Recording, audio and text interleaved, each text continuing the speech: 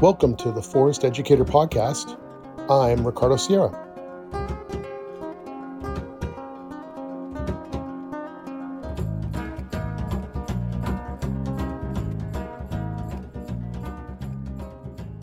Today's episode probably is going to seem a little weird because this is about a time in my life when I was training to be a wilderness instructor, but not just as an instructor, but also someone who was deeply committed and connected to the natural world. And the elements of like animal tracking and nature awareness and wilderness survival, all of those things all revolved a lot around animals and their patterns and understanding the forest in a different way than what we normally would look at. And I remember thinking a lot about those shoulder times. Most of the time we're awake and up and ready to go. It's like the sun has come up and then we're just like doing our thing all day long, whether we're working or even if we're out tracking or something, like we're doing things in the daytime. And most of the world, the animal world, is gone. They're sleeping, they're resting, they're digesting food, or they're being mostly unobtrusive to avoid having problems and avoiding predators and so forth. And those shoulder times, the evenings and the mornings, is a time of great activity because there's the night shift is just starting and the day shift is going to bed. So the birds are singing as their last evening chorus, and then all the other animals start waking up and getting ready to move around now that humans are sleeping or inside for the most part. I started to spend more time both early morning and in the evenings as they stretched in. And I got to a point where in that training process where I just thought I need to understand what happens at night. And this was really my own thing that I did. I didn't really hear it from Tom Brown or anybody else. I've never heard anybody else talk about it. But I just thought, I'm going to spend a month and I'm going to become nocturnal. I'm going to switch over my rhythm if I can. I'm going to spend my time in the woods almost exclusively at night.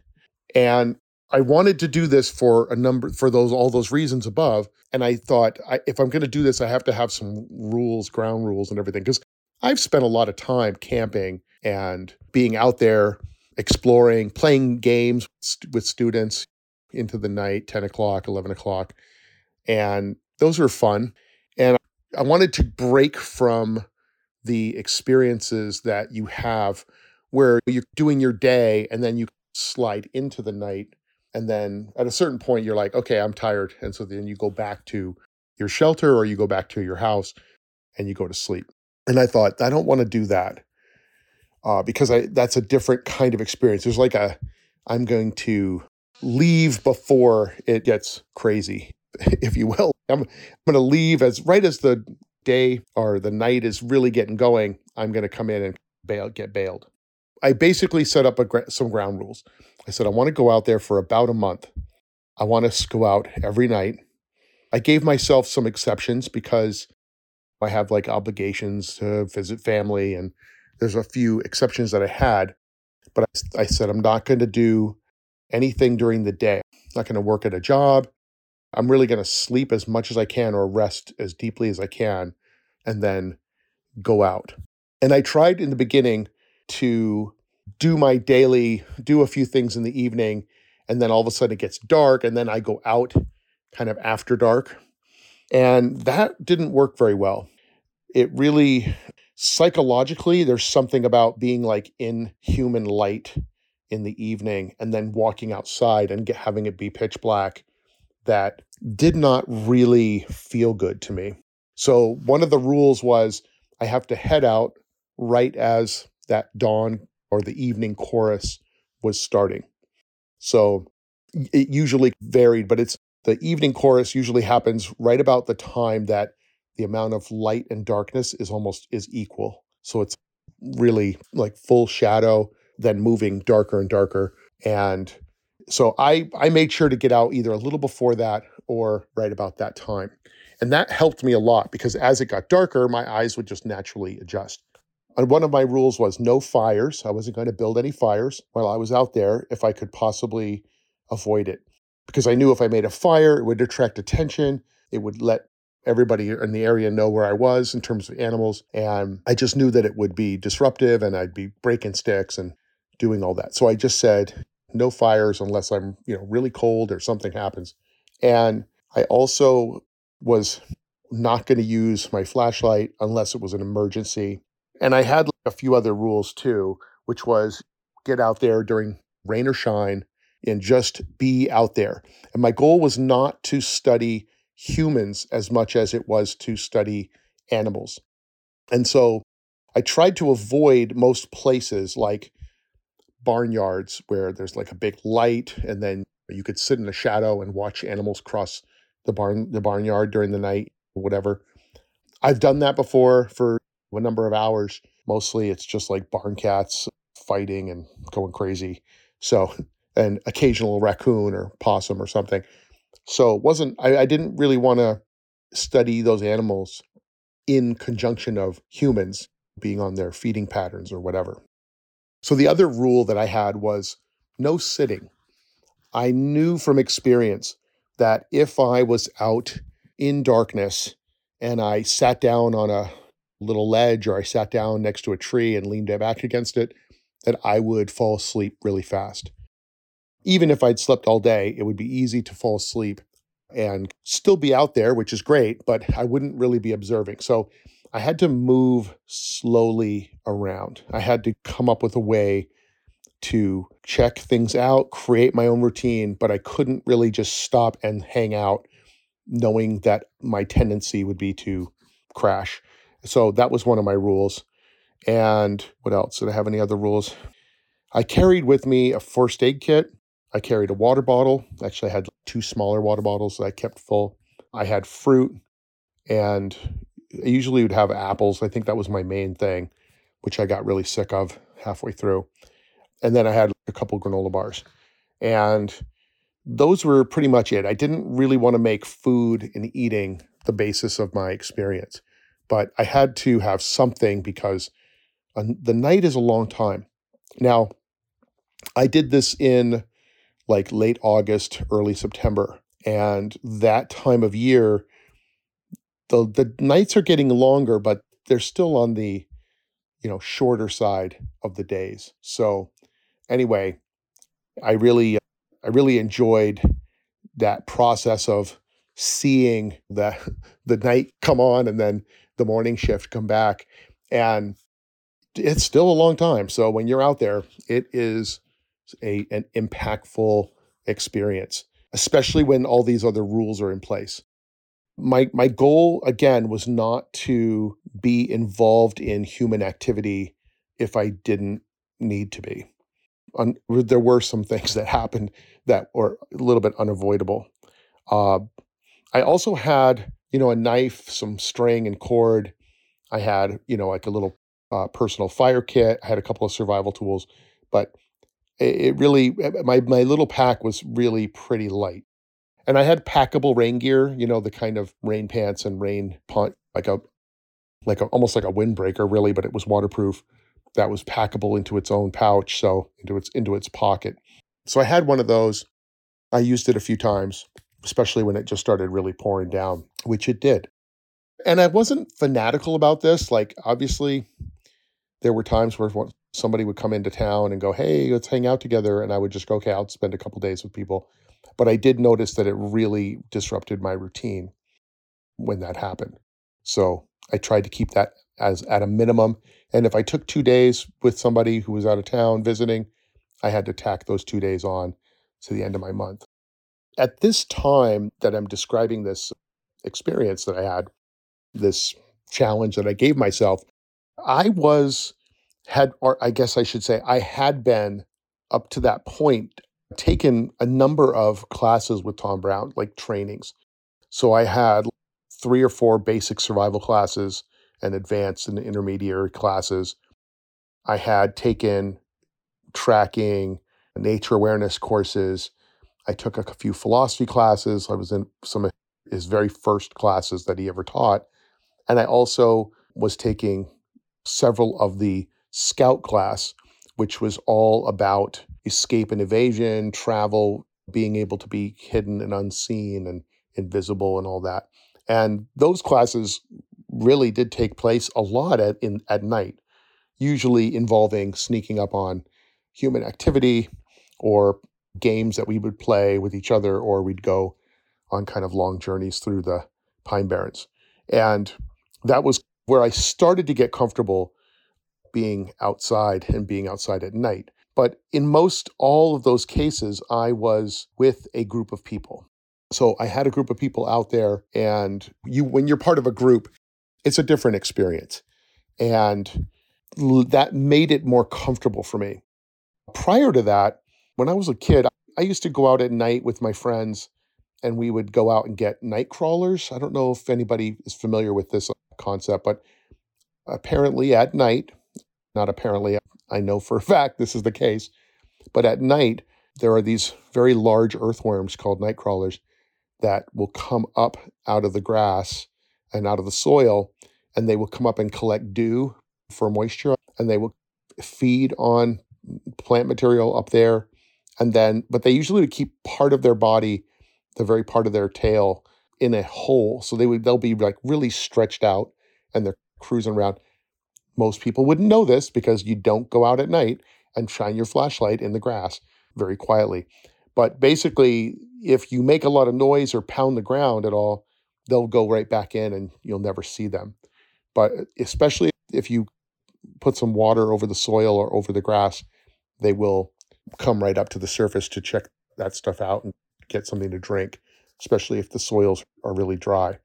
And we would go out and we'd have like a yogurt container with a little bit of soil in it, and you would have to very carefully see one of them that was stretched out, and you'd have to grab it about in the middle of it, and you have to pinch it, not really hard, but you'd have to hold it down and then slowly wait till it like released out of its hole, and then put it in the container. And they were pretty strong for someone who was like 12 years old or 10 years old, man. It was a pretty interesting experience doing that. And we would do that in the evenings, and it was the night before we'd go fishing. And sometimes we'd go out and do it, and then other times we'd just dig and get regular small garden earthworms. And it was definitely more fun to fish with the larger earthworms because we always seem to catch bigger fish when you used bigger worms. But you had to be comfortable going out there. And I usually would go out with my friends to do that. But another aspect of being out at night for me as a child was when I lived for a number of years, probably between my ages of 10 to 13, 12, 13.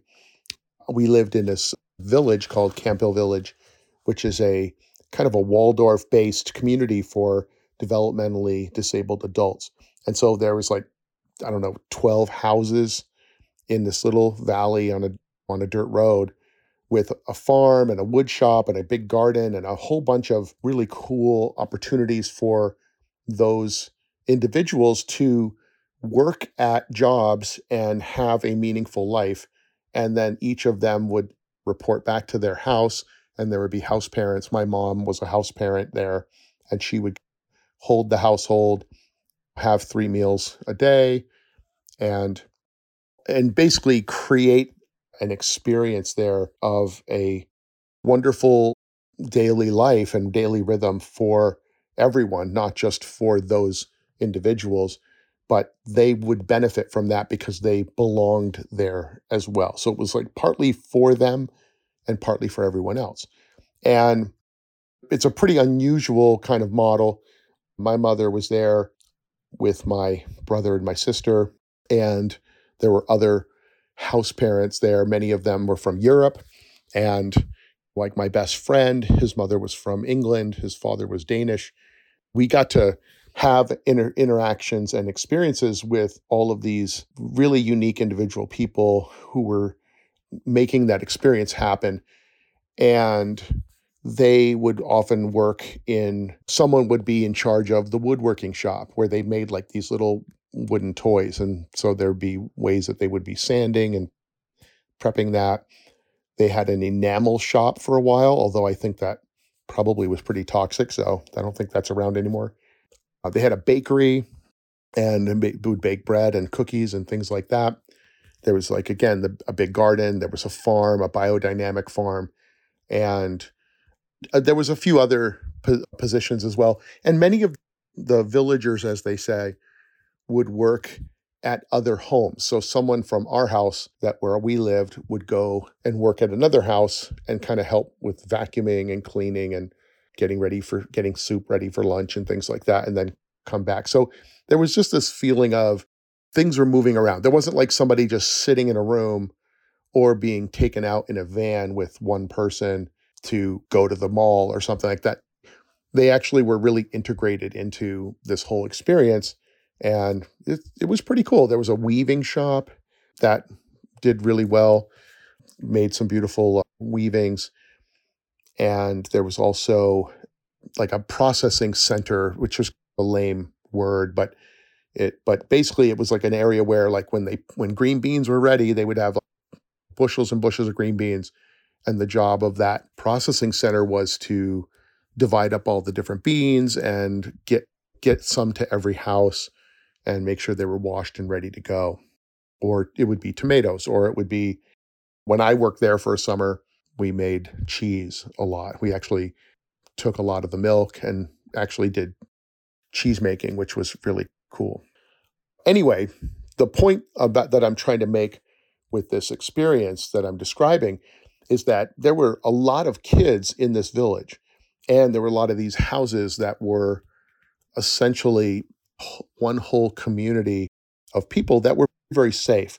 And so a lot of times in my early childhood, we'd have some times where my friends would sneak out at 12 o'clock, 1 o'clock in the morning, and we would just go out and wander around on the streets. We would go into the gardens. We would go to the farm. I know at Christmas time, we would sneak out and go hang out at the farm because allegedly the animals could talk on Christmas at midnight or something, which never happened. We wanted to find out, so we went out there many times trying to figure that out. But we felt very safe. It was a really nice thing. And again, I was always with other people. I really didn't go out by myself and wander around. But it was really, I remember the magic of it because you could just see the hills and the fields and the roads and everything all kind of lit up in this like silvery moonlight, and smell the smells of summer, and you could see fireflies. And it was just a kind of a magical life to have, especially when you're 11 or 12 and that's all. And so I had those memories of that. And I also had the memories of the crazy things we did at Tom Brown's, where we would sneak into the giant garbage dump and worry about these packs of wild dogs that were out there and stuff, which were definitely not safe. So it was an interesting juxtaposition. So another interesting thing that happened when I was younger was that my friends and I would sneak out when we knew there was like an older teen party. And so we would sneak out and then spy on them because we didn't really know. We weren't invited because we were like 12, but we wanted to find out what they were doing. So they would say, hey, there's a party, that keep it on the down low. And they would plan it, and they'd be like, we're going to be at the gravel pit over at this backfield somewhere, and we're going to be partying all night, whatever. And we didn't know what partying all night was. Honestly, I still don't really know, but they wanted to all meet up there. And so we would sneak out and make our way down those fields along the edges, always trying to stay away from where the teens would be traveling. And we would park ourselves on the lip of the gravel pit, hiding in the grass, and then just watch them as they, had old radios or whatever with D-cell batteries and a little bonfire, and they would, share a couple bottles of wine or whatever they had managed to scrounge up.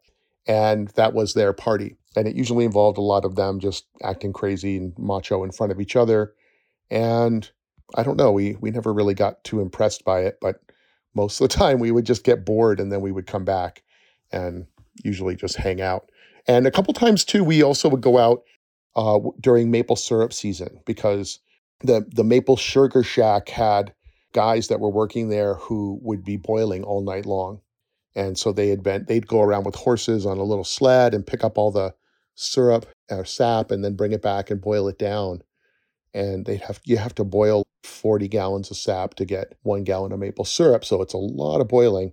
And they would be chopping wood in this little yard and making pancakes or waffles or whatever, and then getting some syrup and doing that all night. And sometimes when there was a lot of sap flowing, you had to use that sap up pretty fast. So it would be like a day and night kind of thing.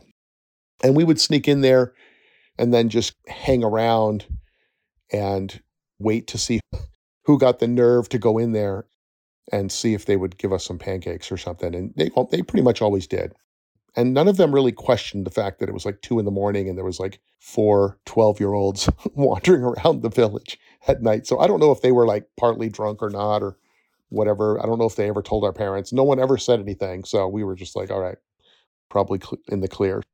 Hopefully I won't get in trouble from my mom from listening to this. But one of the things I'm going to tell you when I started to go nocturnal is that I noticed that when you go outside and if you are coming from like man-made light, if you're coming out from inside a house or barn or workshop or something, and you step into the darkness, it takes about 20 to 25 minutes to really get the full transition from what you can see and what you can experience. It takes about 20 minutes to really maximize your ability to see in the dark. And when you first do it, you walk out and it's just because your pupils are constricted, you're just like, it's not letting in a lot of light. And then you just step out and it's just like pitch black.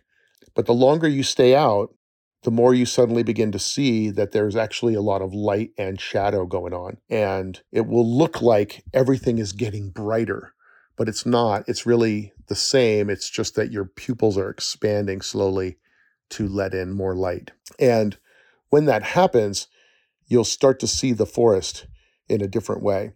Another thing that happens is that you also become very aware of what is happening in the sky above you. And so when you look up, you can either see fields filled with stars and the Milky Way, or you might see a few stars with some clouds up there blotting it out. Or sometimes you have these low clouds that have been lit up by ambient light from cities and towns nearby. And so there'll be this big glow where the cloud is lit up with this kind of dull color.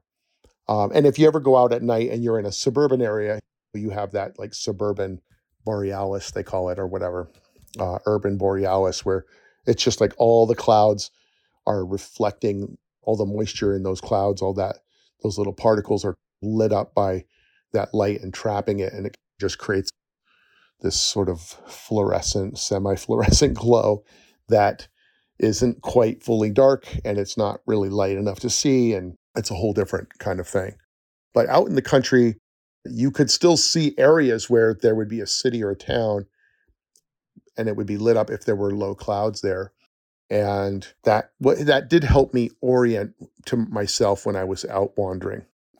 I started doing this like I said, as an experiment because of wanting to check out the animals, see what was going on. And when I first started to go out, I knew that I wanted to go out a little ways, and I knew I had to, because I was going to keep moving, I had to have a routine. I had to have a route. So I had 3 different trails that I took. And I would take this route where, now at that time, I was not living in Campbell Village or any place that was considered perfectly safe, but I did know most of the people around, and some of the land that I wandered on was places where people, if somebody did see me and find out that I was there, they would know it was me and it wouldn't be really a big problem.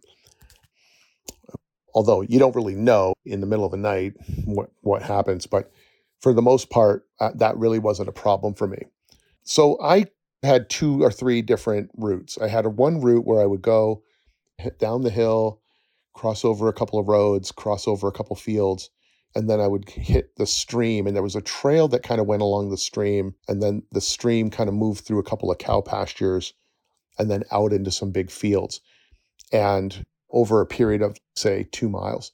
And that stream actually flows into another stream that actually had some really beautiful like pools of water and waterfalls. And I really liked going there because it used to be that those were public, and then somebody bought the land and put a sign up saying nobody is allowed to go there. And so you couldn't really go there and park and then cross over because you'd get in trouble. But because I was just walking, I could go, and because it was the middle of the night, no one ever knew.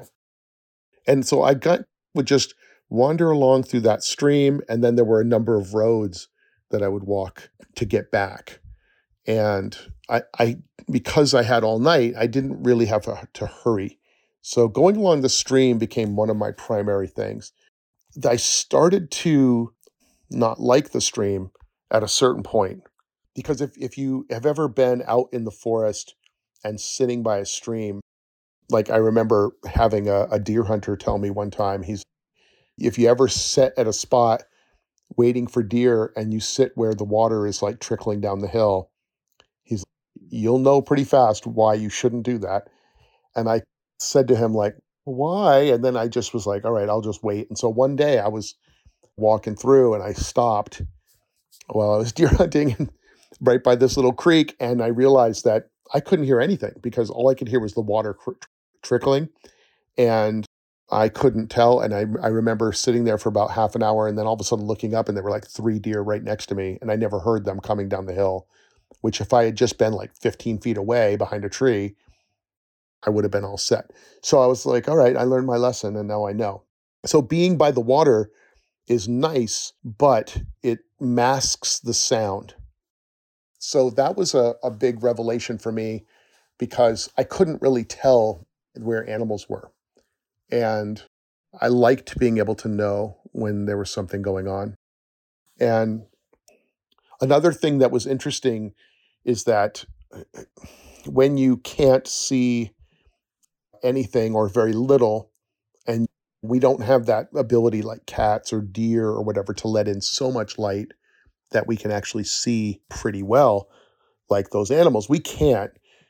So the other senses, as much as I'd love to believe that our senses get enhanced, like they say, oh, if you're blind, then your other senses are grow. I don't think they really grow, but I do think that you suddenly start paying attention to it and then asking your sense of smell to inform you of what is going on around you. And so you're asking your hearing to reflect back to you what is going on in the world around you too, as well. So you become more aware. So it's like a muscle that gets more exercise. So for me, being out there, I could be aware of the smell of a fish that was laying on the side of the pool that an animal had been eating. I could smell that from a little ways away. I could smell deer sometimes. If I was standing at one side of a field and there was a breeze blowing, I could actually smell kind of their fur and their whatever that musky scent is, or I don't know if it was the animal droppings or whatever, but I could smell them before I could hear them. And obviously you could smell skunks or whatever. So there was an element of smell that I realized when I would walk through the forest. I could smell the basswood trees. I could smell the cottonwood by the smell of the leaves and the soil and how rich they were and how different they were.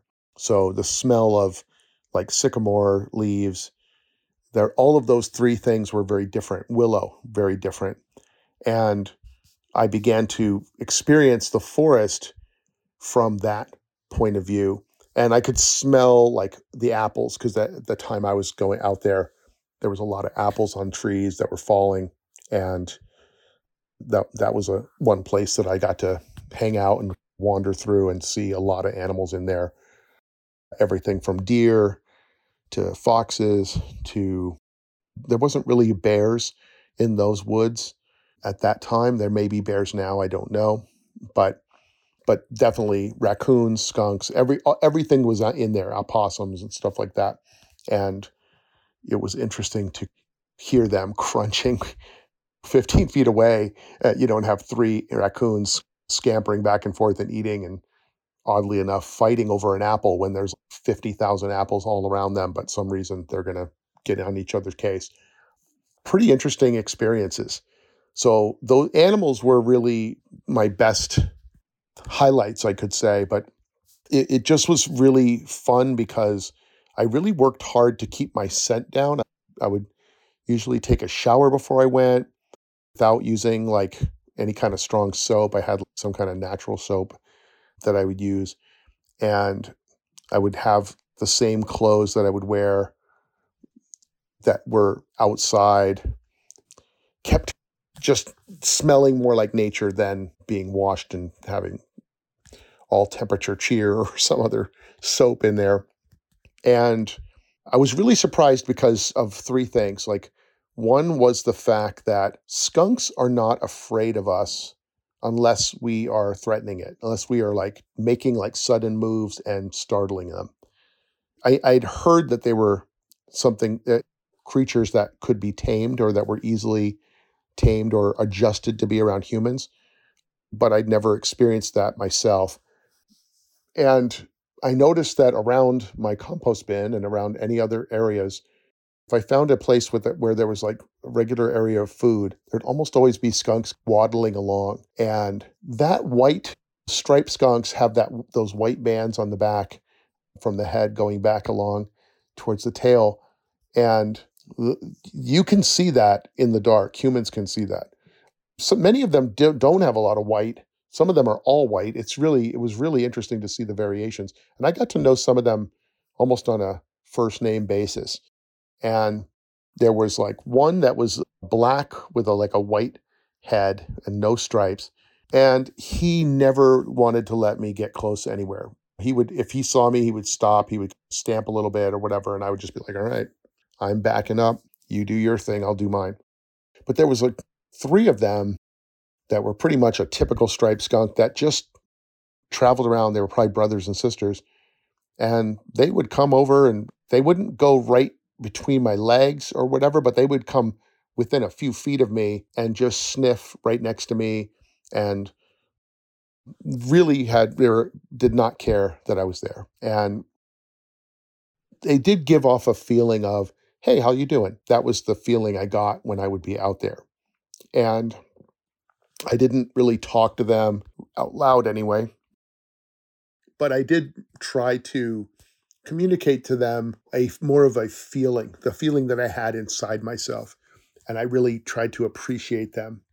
And they were easy to appreciate because they just seemed to be fairly warm. Raccoons were, on the other hand, were very curious. And so it was hard to see them sometimes. You can definitely hear a raccoon as they make their way through the leaves or even the grass. They have a hopping kind of stride, and they don't mind smashing through a bunch of leaves. But they would then freeze and stare and wait and watch and get closer and closer just to see what you're doing. But again, they didn't mind zipping off, especially when they realized that I'm a human being. They would go their way. Possums, I never got the feeling of any real warmth from possums other than leave me alone. I'm going to do my thing. You do yours. They were non-committal. I didn't see a lot of possums, but we were working on the edge of their range. And so for where we were, it would get pretty cold in the wintertime, and possums don't have very thick fur. Their ears, they don't have any fur on them, so they are super thin and gray and white, pink, and they have a tail with no hair. And it's not uncommon to see possums in the daytime or whatever, and to see them or if they get hit by a car, it would be fairly common to see that they had frostbite on their ears, or that they had been frostbite on their tail. And so part of their tail was missing or part of their ears were missing just because it got so cold. So we were right on the edge of their territory. And of course, their territory would always kind of want to expand as it would grow. The animals would migrate further and further north just to keep trying. And then they'd make it for a few years, and then all of a sudden we'd have 30 below zero, and then that would be the end of it. So oftentimes they just wouldn't make it, unfortunately, because it just gets super cold for them. And they don't really burrow the way you would think they would. Like squirrels will build a really nice nest, and even though they have fairly thin fur, they will burrow 5 or 6 of them in a nest the size of a basketball and line it with like really nice fibers, and they'll be cozy, high, 30, 40 feet high in a tree in a windstorm with wind chill temperatures like 50 below, and they're just cozy up there doing their thing. And I guess the other animals that I encountered a lot when I was out were deer. And I knew that deer were out and about and around all the time around us, but I was not really prepared for just how common they were. Because you don't see them during the day, I never really realized, man, I'd walk over by a field and I would be pretty quiet as I moved, very conscious of not trying to alert everybody to my presence constantly. And I just would see, oh, there's 10 deer in that field. And then I'd walk for another 200 yards and cross over to another field, and I'd look out, and when the moon was out, you could see that there were like a bunch of deer out there doing their thing. And if the wind wasn't blowing my scent towards them and I was quiet, they would just be doing their thing out there, grazing, moving around, eating alfalfa or whatever they could get. But I was really surprised about that. And if sometimes when I knew they were moving towards me and my scent was blowing the other way, I would just sit where the gap in the fence was, where I knew they would come, and I would just sit near there. I wasn't trying to touch the deer to make it into this, hey, let me see if I can touch a deer without them knowing. But I wanted to be close enough just to see how quickly they could be aware. And usually 3 or 4 would pass and then get about 30 feet behind me. And as the others are coming, the ones that had first come hit my scent and would like stamp, and then they would all freeze, and I'd be right in the middle of them, and they would freeze, and they would just be looking around. And then sometimes the wind would change and my scent would blow towards everyone, and they'd all stamp, and then they didn't know where I was, but they knew I was right there. And so they would just start scattering into the field. And it was just comical to watch them run away without really knowing what the danger was, or if there was danger, but they just were like, we're out of here. And I got scared a lot from them, because oftentimes if you're walking like on a road or whatever, and then you hear the deer far away on the hill snort and stamp and do their thing, that can be startling, but it's really scary when they do that 10 feet away from you. And sometimes I didn't even know they were there. In August, late August, the corn is pretty tall. And so sometimes they would be in the cornfield 5 feet from me, and I would be moving very softly on the edge of the field there, moving through grass or just taking my time. And when you get a 10-point buck snorting right there next to you, luckily I didn't carry things in my hands, but I would have dropped them, and I just would be like, oh my gosh, it's right there. And luckily, no, I never got charged or anything. But the deer, when they snort, they're like blowing out all that air to awaken all their scent sensors in their nose. And they have a huge nose to collect information from, and they can smell like 1,000 times better than us. And so they blow that out and then breathe in the scent, and then be able to find out what the story is. And that's why they do that snorting. It does alert everyone else that there's danger possibly. And then the stamping is the other thing that alerts the other deer. And if they confirm that they smell a human, their tail's up and they will start bounding, and that white tail just alerts all the rest of them to run. And so that would happen a few times. It wasn't all the time, but those are the times where I got scared, just when I'm out wandering around. You just don't really know that they're there. And this is another thing that's interesting about being out at night is that when you see an animal in the daytime, say you're walking across a field and you go, oh, look over there in the distance, there's a woodchuck or there's a deer or whatever, a fox, and you can see the fox, you can see where it is, and you can then work your way towards it and see whether it sees you. And like you can get feedback on what's happening. When it's dark out, even and especially in the moonlight, you don't really know whether they're, as you're walking out there, are they coming towards you? Are they going away from you? It's very tricky to see what they're doing. And it's also tricky because you don't know if there are other animals right near you that also are close, are part of that experience. And so when I would go out, especially along the stream, it seemed like you could sometimes hear two animals just going at it. And sometimes it was house cats, sometimes it was raccoons. A lot of times it was raccoons, almost always. But there were other animal fights and things like that that would go on, some kind of struggle. And I would always be torn.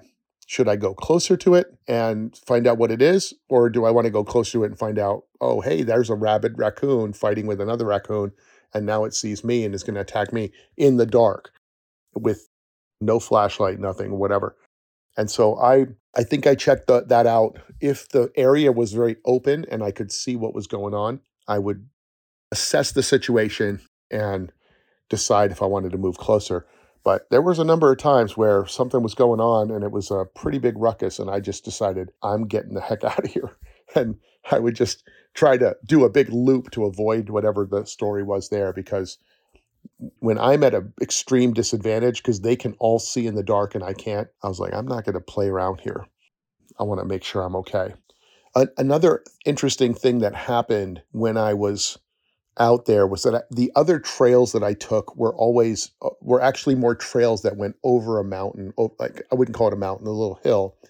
And one of them was like following a logging trail, an old abandoned kind of overgrown logging trail that kind of wound around the hill and back through some really thick pine trees, and then ended up in an orchard and back where there was a number of like old farms that were really just hay fields. And so the people that lived in the houses there had bought the land, were like from New York City, and they just let another farmer cut the hay. So it wasn't like an active farm going on. Those people weren't even living there or staying there most of the time. I just would go back and wander through those fields. And both of those trails ended up in different places, but that it took me away from the river. And when I would go away from the water, the type of animals that I saw, it was a different experience because I could hear them coming from a long ways away because there was a lot of leaves on the ground. And it was fun to hear. Sometimes I would be in those pine forests and there was just pine needles. These white pines have very soft needles. And when those needles fall and they begin to get soft and decompose, it's very quiet under there. And I was really amazed at how when I would walk very slowly through those, I could actually hear the footsteps of deer. Sometimes I'd hear a fox kind of trotting very lightly through there. And even though I couldn't see the animal, because it was dark under those pine trees, man, let me tell you, there was no light under there. Even in the moonlight, it just feels like it's a silvery black. But when I could hear that animal moving, I could feel it in the ground and I could hear it. It was just thrilling to be 20 feet away from a fox that was trotting by and didn't smell me, and to have heard it before it heard me. And that was a really fun treat to experience that, and to experience all the different areas where, as I moved through the forest, they had different qualities about them. And probably one of the other things I got scared like 3 times, and one of them was going through there's a little marsh, and I would skirt the edges of this marsh. It had a lot of like high bush blueberries in there that in the daytime we would go and pick.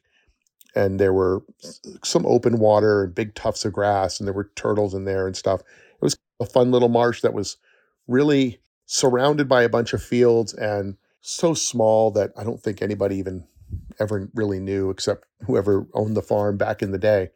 But I was making my way through that, around the area of that, and I guess a bunch of black ducks or wood ducks were sleeping on that water, which was only about the size of 20, 30 feet by 30 feet of maybe 4 foot of water.